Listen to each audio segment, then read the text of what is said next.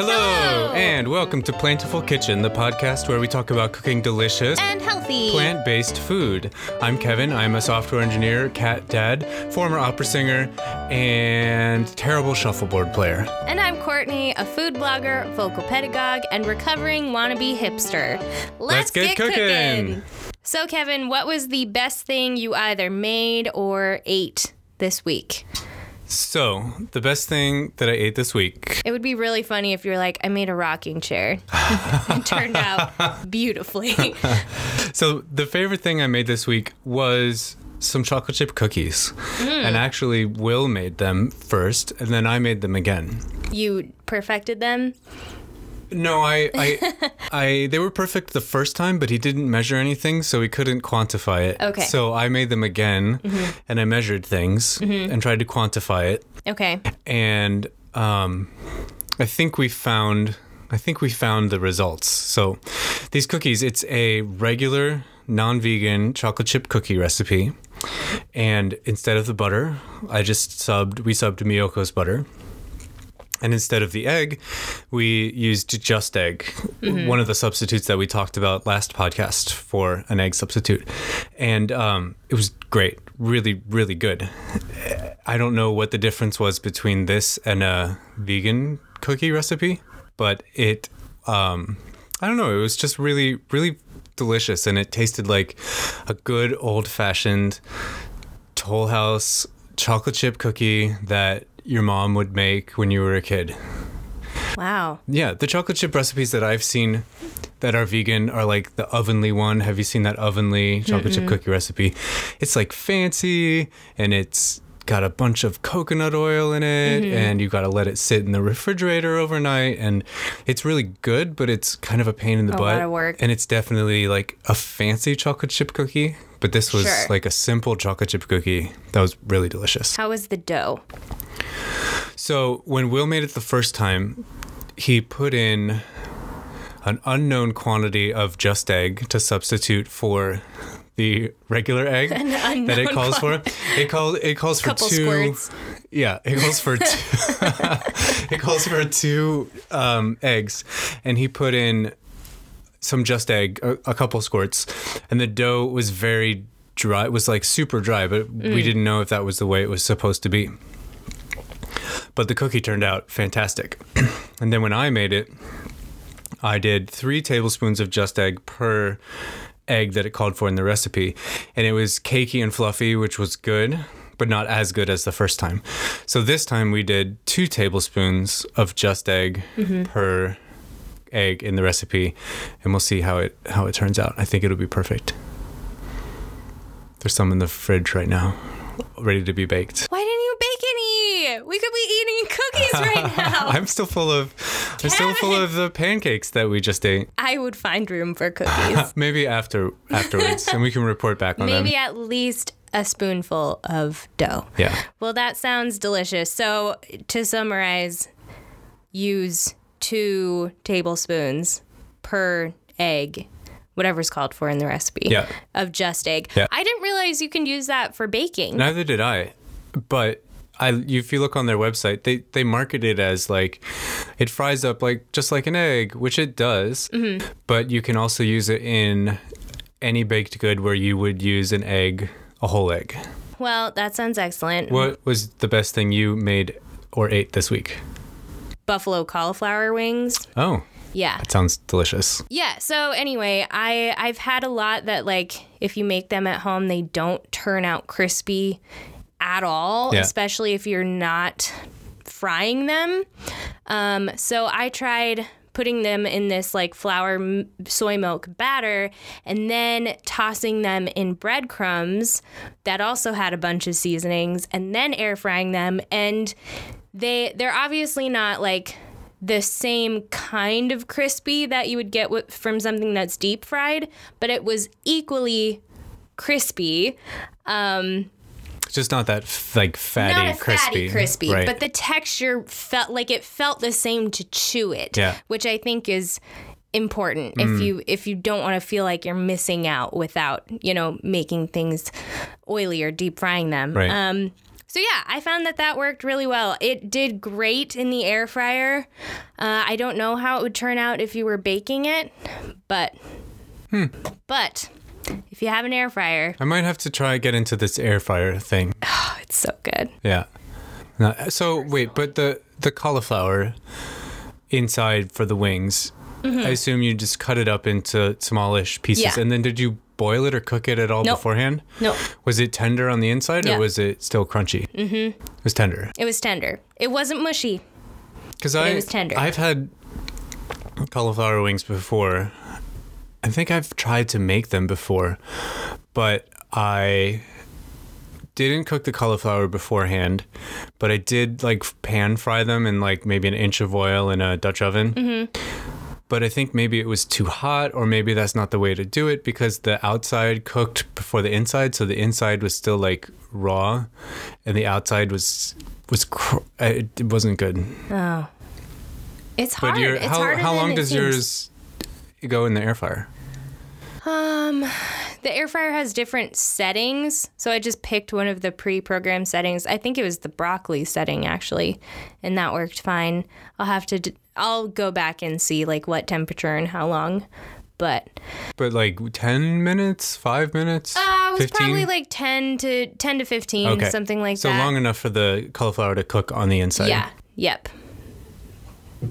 The only thing about this system with like doing the breadcrumbs is once you put the sauce on it, it doesn't stay quite as crispy. Yeah. Yeah. So you'd want to serve it sauce on the side or something. Yeah, for sure. Or like put it on and then serve it. Immediately. Yeah.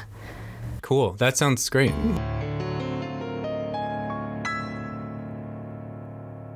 So, from the farmer's market. What's at the farmer's market? Well, it's February. It is now. It is February, which means it's the exact same thing at the farmer's market as it was in January. And maybe December too, and maybe December Probably too. March. Yeah, I think we'll be starting to get... The winter's been pretty mild, so maybe we'll get some early stuff in like end of March. That'd be nice. Or April. We'll see how it goes. I'm so excited for the springtime farmer's market. Yeah, me too. But at the farmer's market, you can still get onions and shallots and garlic. Mm-hmm. And so those are the things that I want to feature today. So onions and shallots and garlic. They go in everything. And I'm sure everyone is familiar with them or has eaten them before. Uh-huh. I did a little research on onions and shallots and garlic. Okay. And they are all from the allium family. Okay. And that also includes chives, leeks, and shallots. And also decorative alliums. They have those big, giant purple flowers, like puffball flowers. I don't know if you've ever seen those before. Don't they grow on the ends of chives? They do, but they're a much bigger version. They're like 8 inches in diameter, these giant ones. They're ornamental flowers. Anyway, you could eat those, but don't, probably. Good to know. Yeah. So I did a little research on them, and all of the allium family contain sulfur. And sulfur is supposed to be good for you. And according to this one webpage that had links to scientific studies that I did not read, that alliums... Checks out. Hey, I'm going to be full disclosure. They are antioxidant, antiviral, and antibacterial. They also have been shown to prevent blood clots, be anti-inflammatory, immune boosting, and potentially anti-aging. That's all I need to know. Yeah. And so I also, onion garlics are also particularly rich in soluble fibers called fructans, which we talked about a little bit about fibers in sunchokes last episode, which help promote healthy gut bacteria. Yeah, probiotics exactly. Or prebiotics. Right. And so that's one of the reasons why if you eat a lot of onions and shallots and garlic, it can help you maintain a healthy microbiome. I just read a thing on the internet this morning about how people who are friendly and or perceived to be friendly and outgoing have more of a certain type of bacteria in their microbiome than other people. Yeah. So That's pretty cool. So besides putting them in everything, onions and garlic and shallots, which is what I do, can you think of some onion and shallot and garlic forward things which are delicious to eat?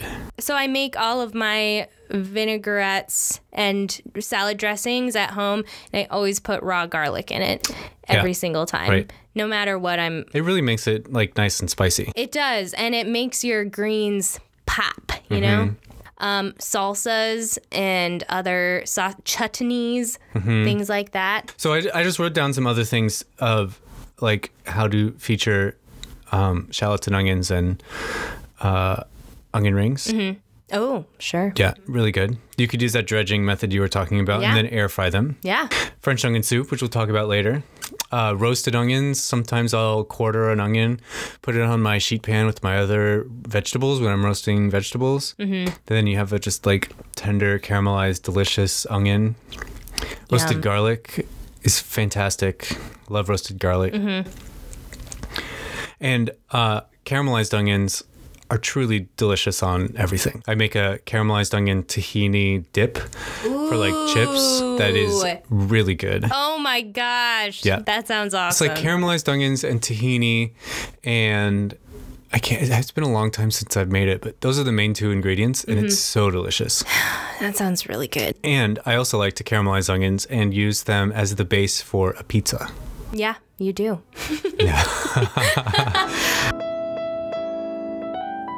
So this leads really nicely into my health segment about World Cancer Day. I'm not going to be talking about garlic and onions, but hey, it couldn't hurt to eat more of those because they're so delicious. Does cancer run in your family? Yes. It does? It does. What kind of cancers? I've had cancer. What? When I was a teenager, I had melanoma. Did you really? Oh my gosh, Kevin! Yeah. You're a survivor! Barely. It was actually so melanoma runs in my family on both sides. Yeah. And I thought it was only something that like old people who'd been in the sun too much could get, but I got it when I was 16 and it was in my hair on my head. And thankfully I was in like a master class with my voice studio in high school, and my face started it started bleeding, and so there was blood dripping down the side of my face while I was singing, which is very dramatic. And when I got done, people were like, Kevin, your face is bleeding. So they let me finish singing while I had a bleeding face, so it must have been good. That's just how talented you are. Yeah, that's it. And so we went to the doctor I think the next day, because my mom's a nurse, and she's like, this is not good. This should not be happening. So we went to the doctor, and they took it off and found out that it was stage 1 melanoma, so very, very early melanoma. And they were able to just cut it out and get good margins on all of the sides of it. And I didn't have to have any chemo or any radiation or anything like that. Oh my God. Thank God it started bleeding. Yeah, right? Because melanoma was super dangerous. Yeah, my grandmother died from melanoma. Yeah. That's one of 2 cancers that runs in my family. My grandfather has had colon cancer, which we're going to talk about in a little bit. Spoiler. But yeah, my grandma died from ocular melanoma. Oh, wow. Yeah, she had to have her eye removed, and then then unfortunately it metastasized to her liver, and it was kind of over after that. But what other kind of cancer runs in your family? My or is it mostly grandfather died from lung cancer, but he was a smoker. And I think my grandmother had breast cancer. She had to get a double mastectomy. And I think that might be all, but that's enough. So between the 2 of us, we've mentioned the top killer cancers. Oh, and my uncle, my grandfather's brother, he died from prostate cancer. Oh, did he? Yeah. Oh, wow. Yeah, we've covered all of the top cancers then. Yeah. The most common cancers are breast, lung, and prostate. Luckily, because there are so many cases of breast and prostate cancer, the ones with the highest mortality rates are lung and colorectal cancer. Right. If someone in your family has one of those, then you should probably just be a little more cautious. with certain lifestyle like risk factors. So I want to talk about cruciferous vegetables. Cruciferous vegetables, it's like a family, the cabbage family of vegetables. So that includes obviously cabbages, Brussels sprouts, bok choy, arugula, kale, Swiss chard.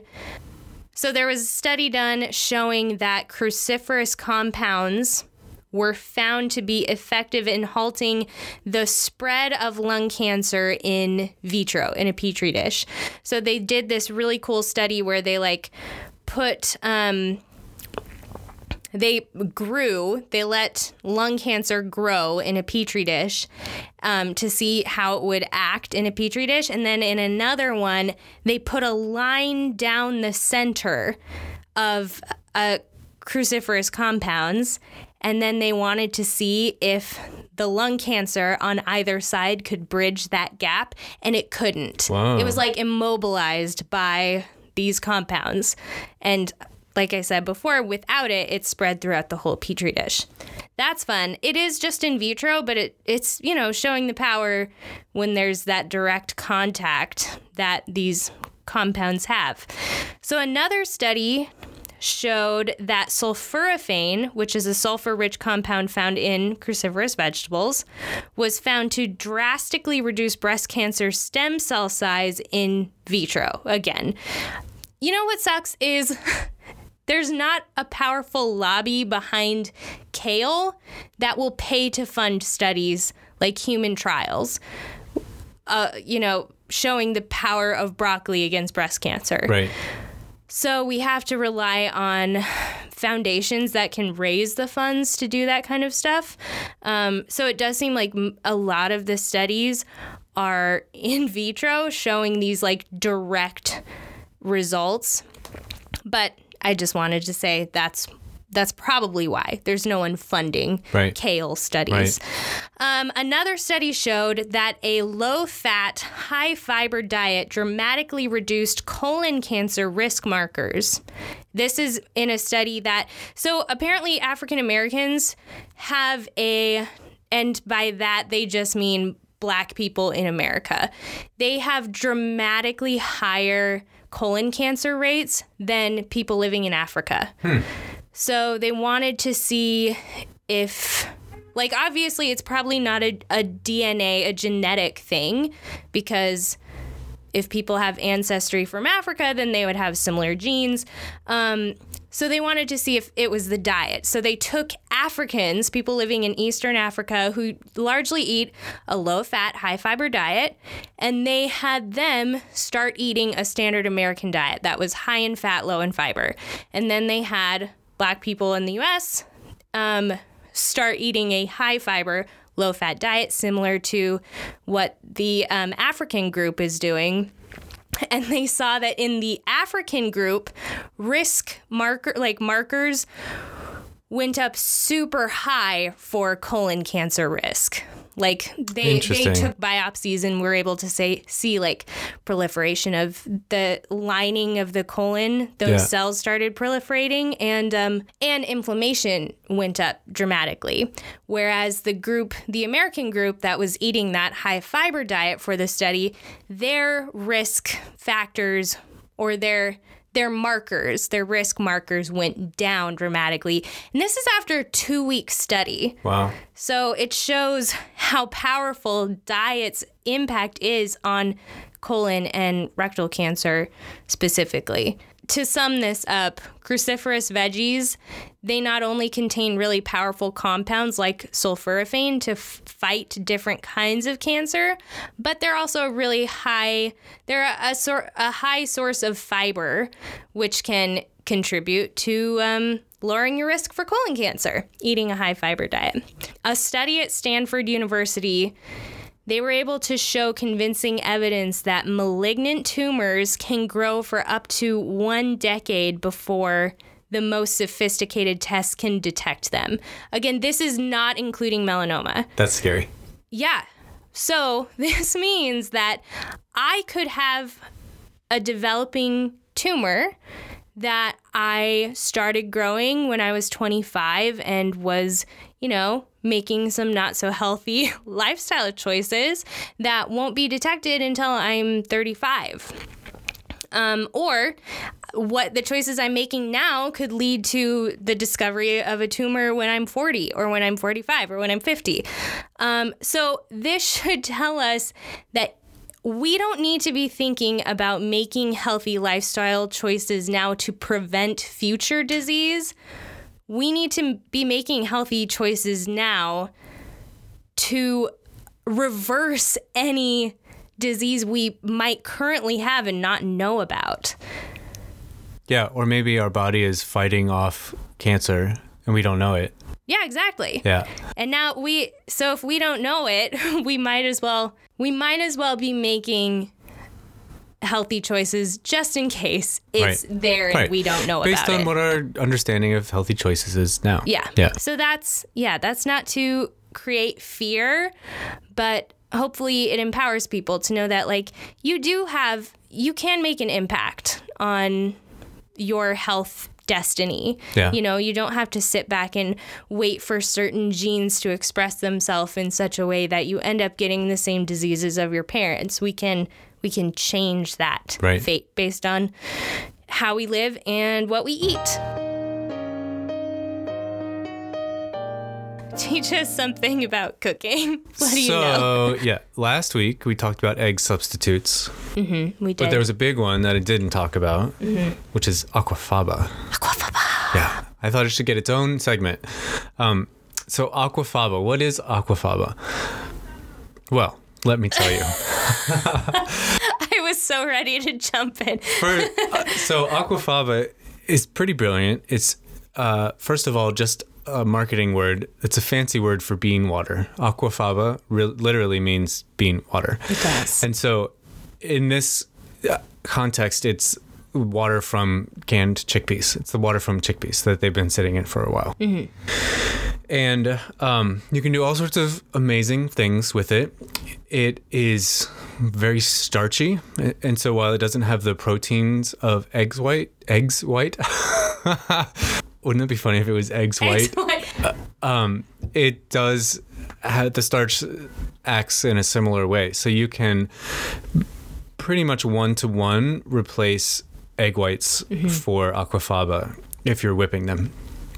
And so I stole a lot of this from America's Test Kitchen, this great article and great demos that they did on aquafaba. So credit goes to them. Yeah. But it has to be chickpeas. There's something about chickpeas that is special and works in this special way. And so you basically can, I know it sounds weird, but you can put the water from a can of chickpeas into a mixer and whip it up, and it whips up like egg whites. And so you're saying to yourself, Kevin, that sounds terrible. Then it's going to taste like beans. It doesn't really. And it's pretty easily overcome if you add a little bit of sugar to it and a little flavoring, like a little vanilla extract or almond extract. And that won't destroy like the properties that make it whip up? Okay. So the next time you're cooking with chickpeas and you're going to just rinse and drain them, don't throw that liquid away. All the time. Yeah, don't throw that liquid away. You can save it and use it later on to make aquafaba. Or it is aquafaba, and you can use you can use it. You can use it, right. And so you can freeze it. This article I read recommends freezing it in ice cube trays. 2 tablespoons is equivalent to 1 egg white. So put it in an ice cube tray, freeze it. Then when you need it, you can defraw it. Thaw it. You can thaw it. Defrost is the word I'm looking for. You can thaw it and use it for whatever you need to do without having to like open up a can of chickpeas when you might not want to. That's use a good chickpeas. idea. I always keep like a Tupperware in my fridge with aquafaba in it, and it goes bad within like 4 days. Yeah, and freeze then They tested it frozen and not frozen, and it worked. And it works exactly the same. Amazing. Yeah, and so when you are going to use it, after you pour it out of the can, mix it up because the starches can settle. And so you want to make sure to redistribute all of the starches to all of the liquid, which is pretty cool. And so they also recommend using cream of tartar. And so I didn't know what cream of tartar was. Cream of tartar is potassium bitartrate, also known as potassium hydrogen tartrate. You're a tartrate. Or tartaric acid. And cream of tartar is just another marketing name. And so it's an acidic powder. And when it's added to egg whites, for example, it prevents the proteins from bonding too tightly to each other and denatures them so they can create a foam that traps air bubbles. And it does a similar thing when you add it to aquafaba. And it helps the meringue helps the foam hold its shape. Mm-hmm. Yeah. So if you're using 4 ounces of aquafaba, you could add a 1/4 cup of sugar and a 1/4 teaspoon of cream of tartar. This is the ratio that they came up with. And it would make for perfect whipped egg white substitute. Delicious. Yeah. So you could use it for meringues, and you can put it in baked goods. Sometimes cakes have recipes for whipped egg whites in them. Mm-hmm. Pretty much anything. The only thing you wouldn't want to do is like make an egg white frittata out of it or something like that, or an egg white omelet. It wouldn't work for that. But anything else you could use it for. Can I challenge you to something? Yeah. I want you to make an angel food cake. Ooh. With aquafaba. Ooh, that's a challenge. Yeah. Okay, I'll try it. Really? Yeah. Yes. Yeah, we'll see how it goes. Okay. So now that we've talked about almost every use of eggs that you could use and what the vegan substitute is, so there's no excuse anymore. That's right. Eggs can't be the reason you can't go vegan. No, and that's the number one thing. People are like, but what about eggs? Oh, really? It's eggs? Yeah. I think it's cheese. Well, when people who like to bake talk to me about vegan baking, okay, sure, then they talk about eggs. But you figured it out. So this week for our move to plant-based challenge, Kevin helps me out and suggested that we recommend that if you are the type of person who takes a protein powder, you try out a vegan protein powder. Yeah. Seems like they've become readily available on the market. You can get them anywhere. I was in Walgreens the other day, and there was one in Walgreens. And I know Costco sells some too, like pea protein, I think is the most popular one. Yeah. Yeah, I don't take protein powder. You know, I power these guns with the chickpeas. Do you take protein powder? Do you have one you would recommend? I do. I try to get jacked, bro. So it's working. Let me tell you. I do take protein powder, and the one that I bought they only seem to come in ridiculously large sizes. So the one I'm still working through is Vega 1, their vanilla flavor, which is pretty good. No protein powder is delicious. No. But this one tastes pretty good. I'm excited to try some different varieties of it. But in terms of protein per gram, it's right up there with whey and every other type of protein that you could get. It's just as protein dense as any other protein source. Did you know that whey is a byproduct of the dairy industry? Yeah. And it was originally from making cheese, right? I think so, yeah. And originally they were just throwing it away because it's a waste product. Throwing it away. I hate puns. And then they were like, hold up. This stuff is pretty high in protein. We could sell this. So they literally turned trash into probably a multi-billion-dollar industry. Plus, people I know who eat dairy often are also concerned about like pasture-raised, grass-fed, no hormones dairy. But the whey that's in protein powder is the shittiest of the shitty dairy that exists. Hot dog powder. Yeah. Those cows you can taste the suffering. So that's the thing too. Yeah. So try something else. Yeah. Just get an plant-based protein powder. Yeah. I do feel the need to say, though, that you can get plenty of protein on a vegan diet without supplementing. For sure. But just so everyone knows. Absolutely. We're not talking about you have to have protein powder to not be protein deficient. Right. But like if I want to put on weight, I'm supposed to eat 190 grams of protein a day, which is a lot of protein. And so I need to get it from somewhere.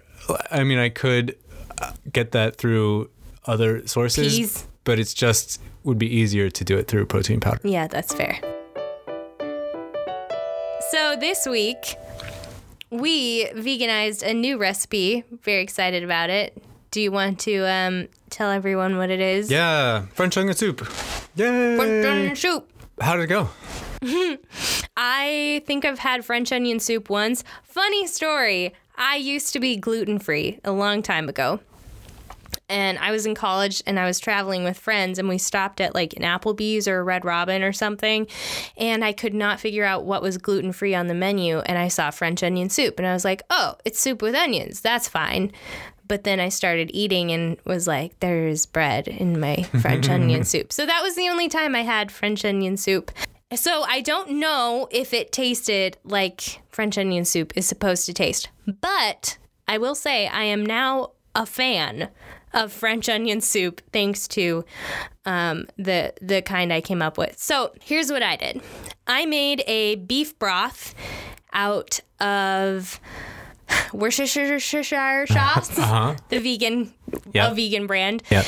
And onion powder, garlic powder, miso paste, and nutritional yeast. So I made like a savory, kind of beefy. I think Worcestershire sauce smells beefy, but it doesn't really taste beefy. Interesting. But because it smells beefy, it kind of tricks your brain into thinking that it also tastes beefy. Right. You know what I mean? Yeah. So I made a broth with that, and then I used a New York Times recipe kind of as the base of everything else. I sauteed 4 onions without oil for half an hour. Takes forever. Yeah. Mine was 25 minutes. How? But it worked. I mean, they basically dissolved. Right. You're getting rid of the water in them, and you're also, the heat causes the sugars in there to caramelize. Yeah, it worked very well.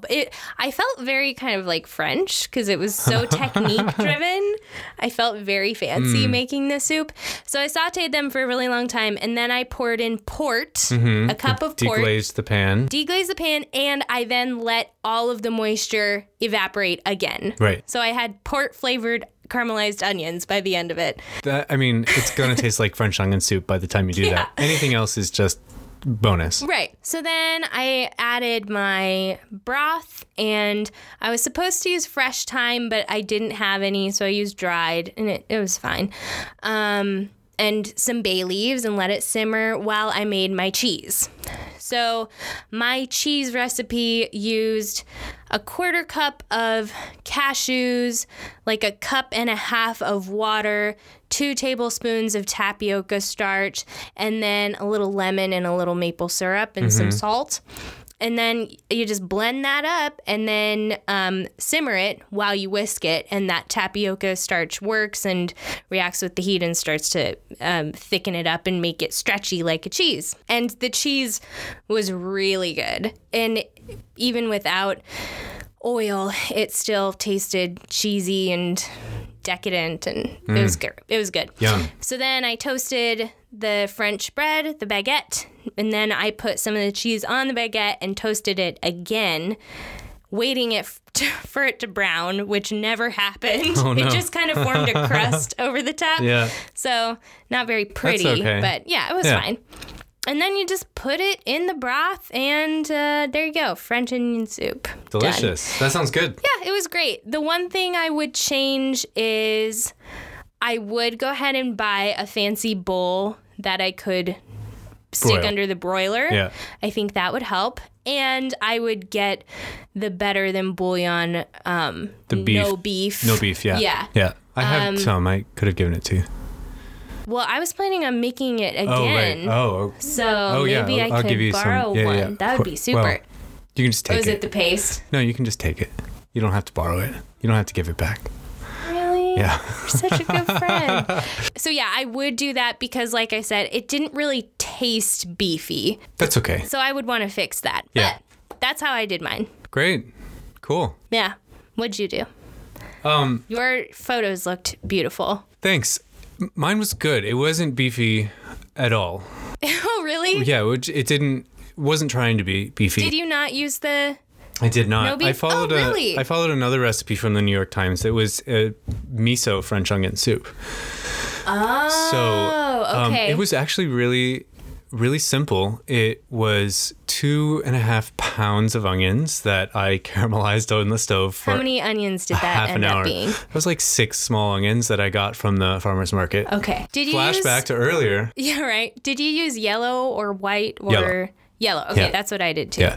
I like the sweet yellow onions. Yeah, me They're too. really good. So I caramelized those forever. Mm-hmm. And then let them cool off in the pan. And then boiled some water. And then once the water was boiling, I put in 1/3 cup of miso, which is a lot of miso, the onions, and thyme, fresh thyme I found, which I also got at the farmer's market, and a shit ton of salt and pepper. Mm-hmm. And that was it. And then I had also bought some whole wheat sourdough. And so I toasted the whole wheat sourdough. And then I put that on top. And then on top of that, I put some chow slices. Mm-hmm. And Which kind did you get? white. I don't know. They don't sell flavors, they sell colors. I got don't know the what- red one. But they don't call them like there's of their equivalent like cheese types. I don't know. It was the white ones. As opposed to the orange ones. White? And then I did broil them under the broiler, and they melted a little you did? bit. You just used a regular soup bowl under the broiler? Yeah, I was a little scared of it though. were. I put them on a cookie sheet, so if the pots exploded, they at least would have been caught there. But so I broiled them a little bit, and then it wasn't quite pretty enough, so I then blowtorched the top of them. I have a little kitchen blowtorch. I thought you were going to blowtorch it. I thought you would. So that's what made it be nice and brown. And it was really good. I love all things onion. So the onion flavor was really delicious. And then the bread is like crispy on the outside, but it's gotten soggy a little bit from when it's been sitting in the soup. Yeah. And then the melty cheese on top. Right. But this was really, really good. It tasted oniony. It wasn't trying to imitate beef flavor, which I'm sure the beef bouillon would have been really good in like a beef style French onion soup. Sometimes when you're veganizing something, it's good to try and find something else that's more like more meant to be vegan. Yeah. Rather than trying to imitate something else. I totally agree with you. Yeah. Sometimes it's better to find a different flavor. Yeah. And just make that the new normal flavor. Yeah. So in this case, it worked out great. Yeah. Cool. I like it. Delicious. So I feel like French onion soup would be one of those things that people feel like they would never be able to eat again when they go vegan, because there is a lot of like non-vegan ingredients in it. But hey, we proved you wrong. Yeah. You can do it. Yeah, you can do it. And it's still Also, do people good. our age eat French onion soup like at a No, restaurant? I don't think I think so. it's more of like something an our old lady parents thing. did. Yeah. Join us next time as we talk about American Heart Month Cruciferous cooking techniques. and we rehab another French thing. French toast. Toast. Yay! Be sure to follow us on Instagram at Our Plentiful Kitchen. If you enjoyed this podcast, remember to subscribe and leave us a review. And share this podcast with another plant-loving or plant-curious friend. Please and thank you. Now let's eat some plants.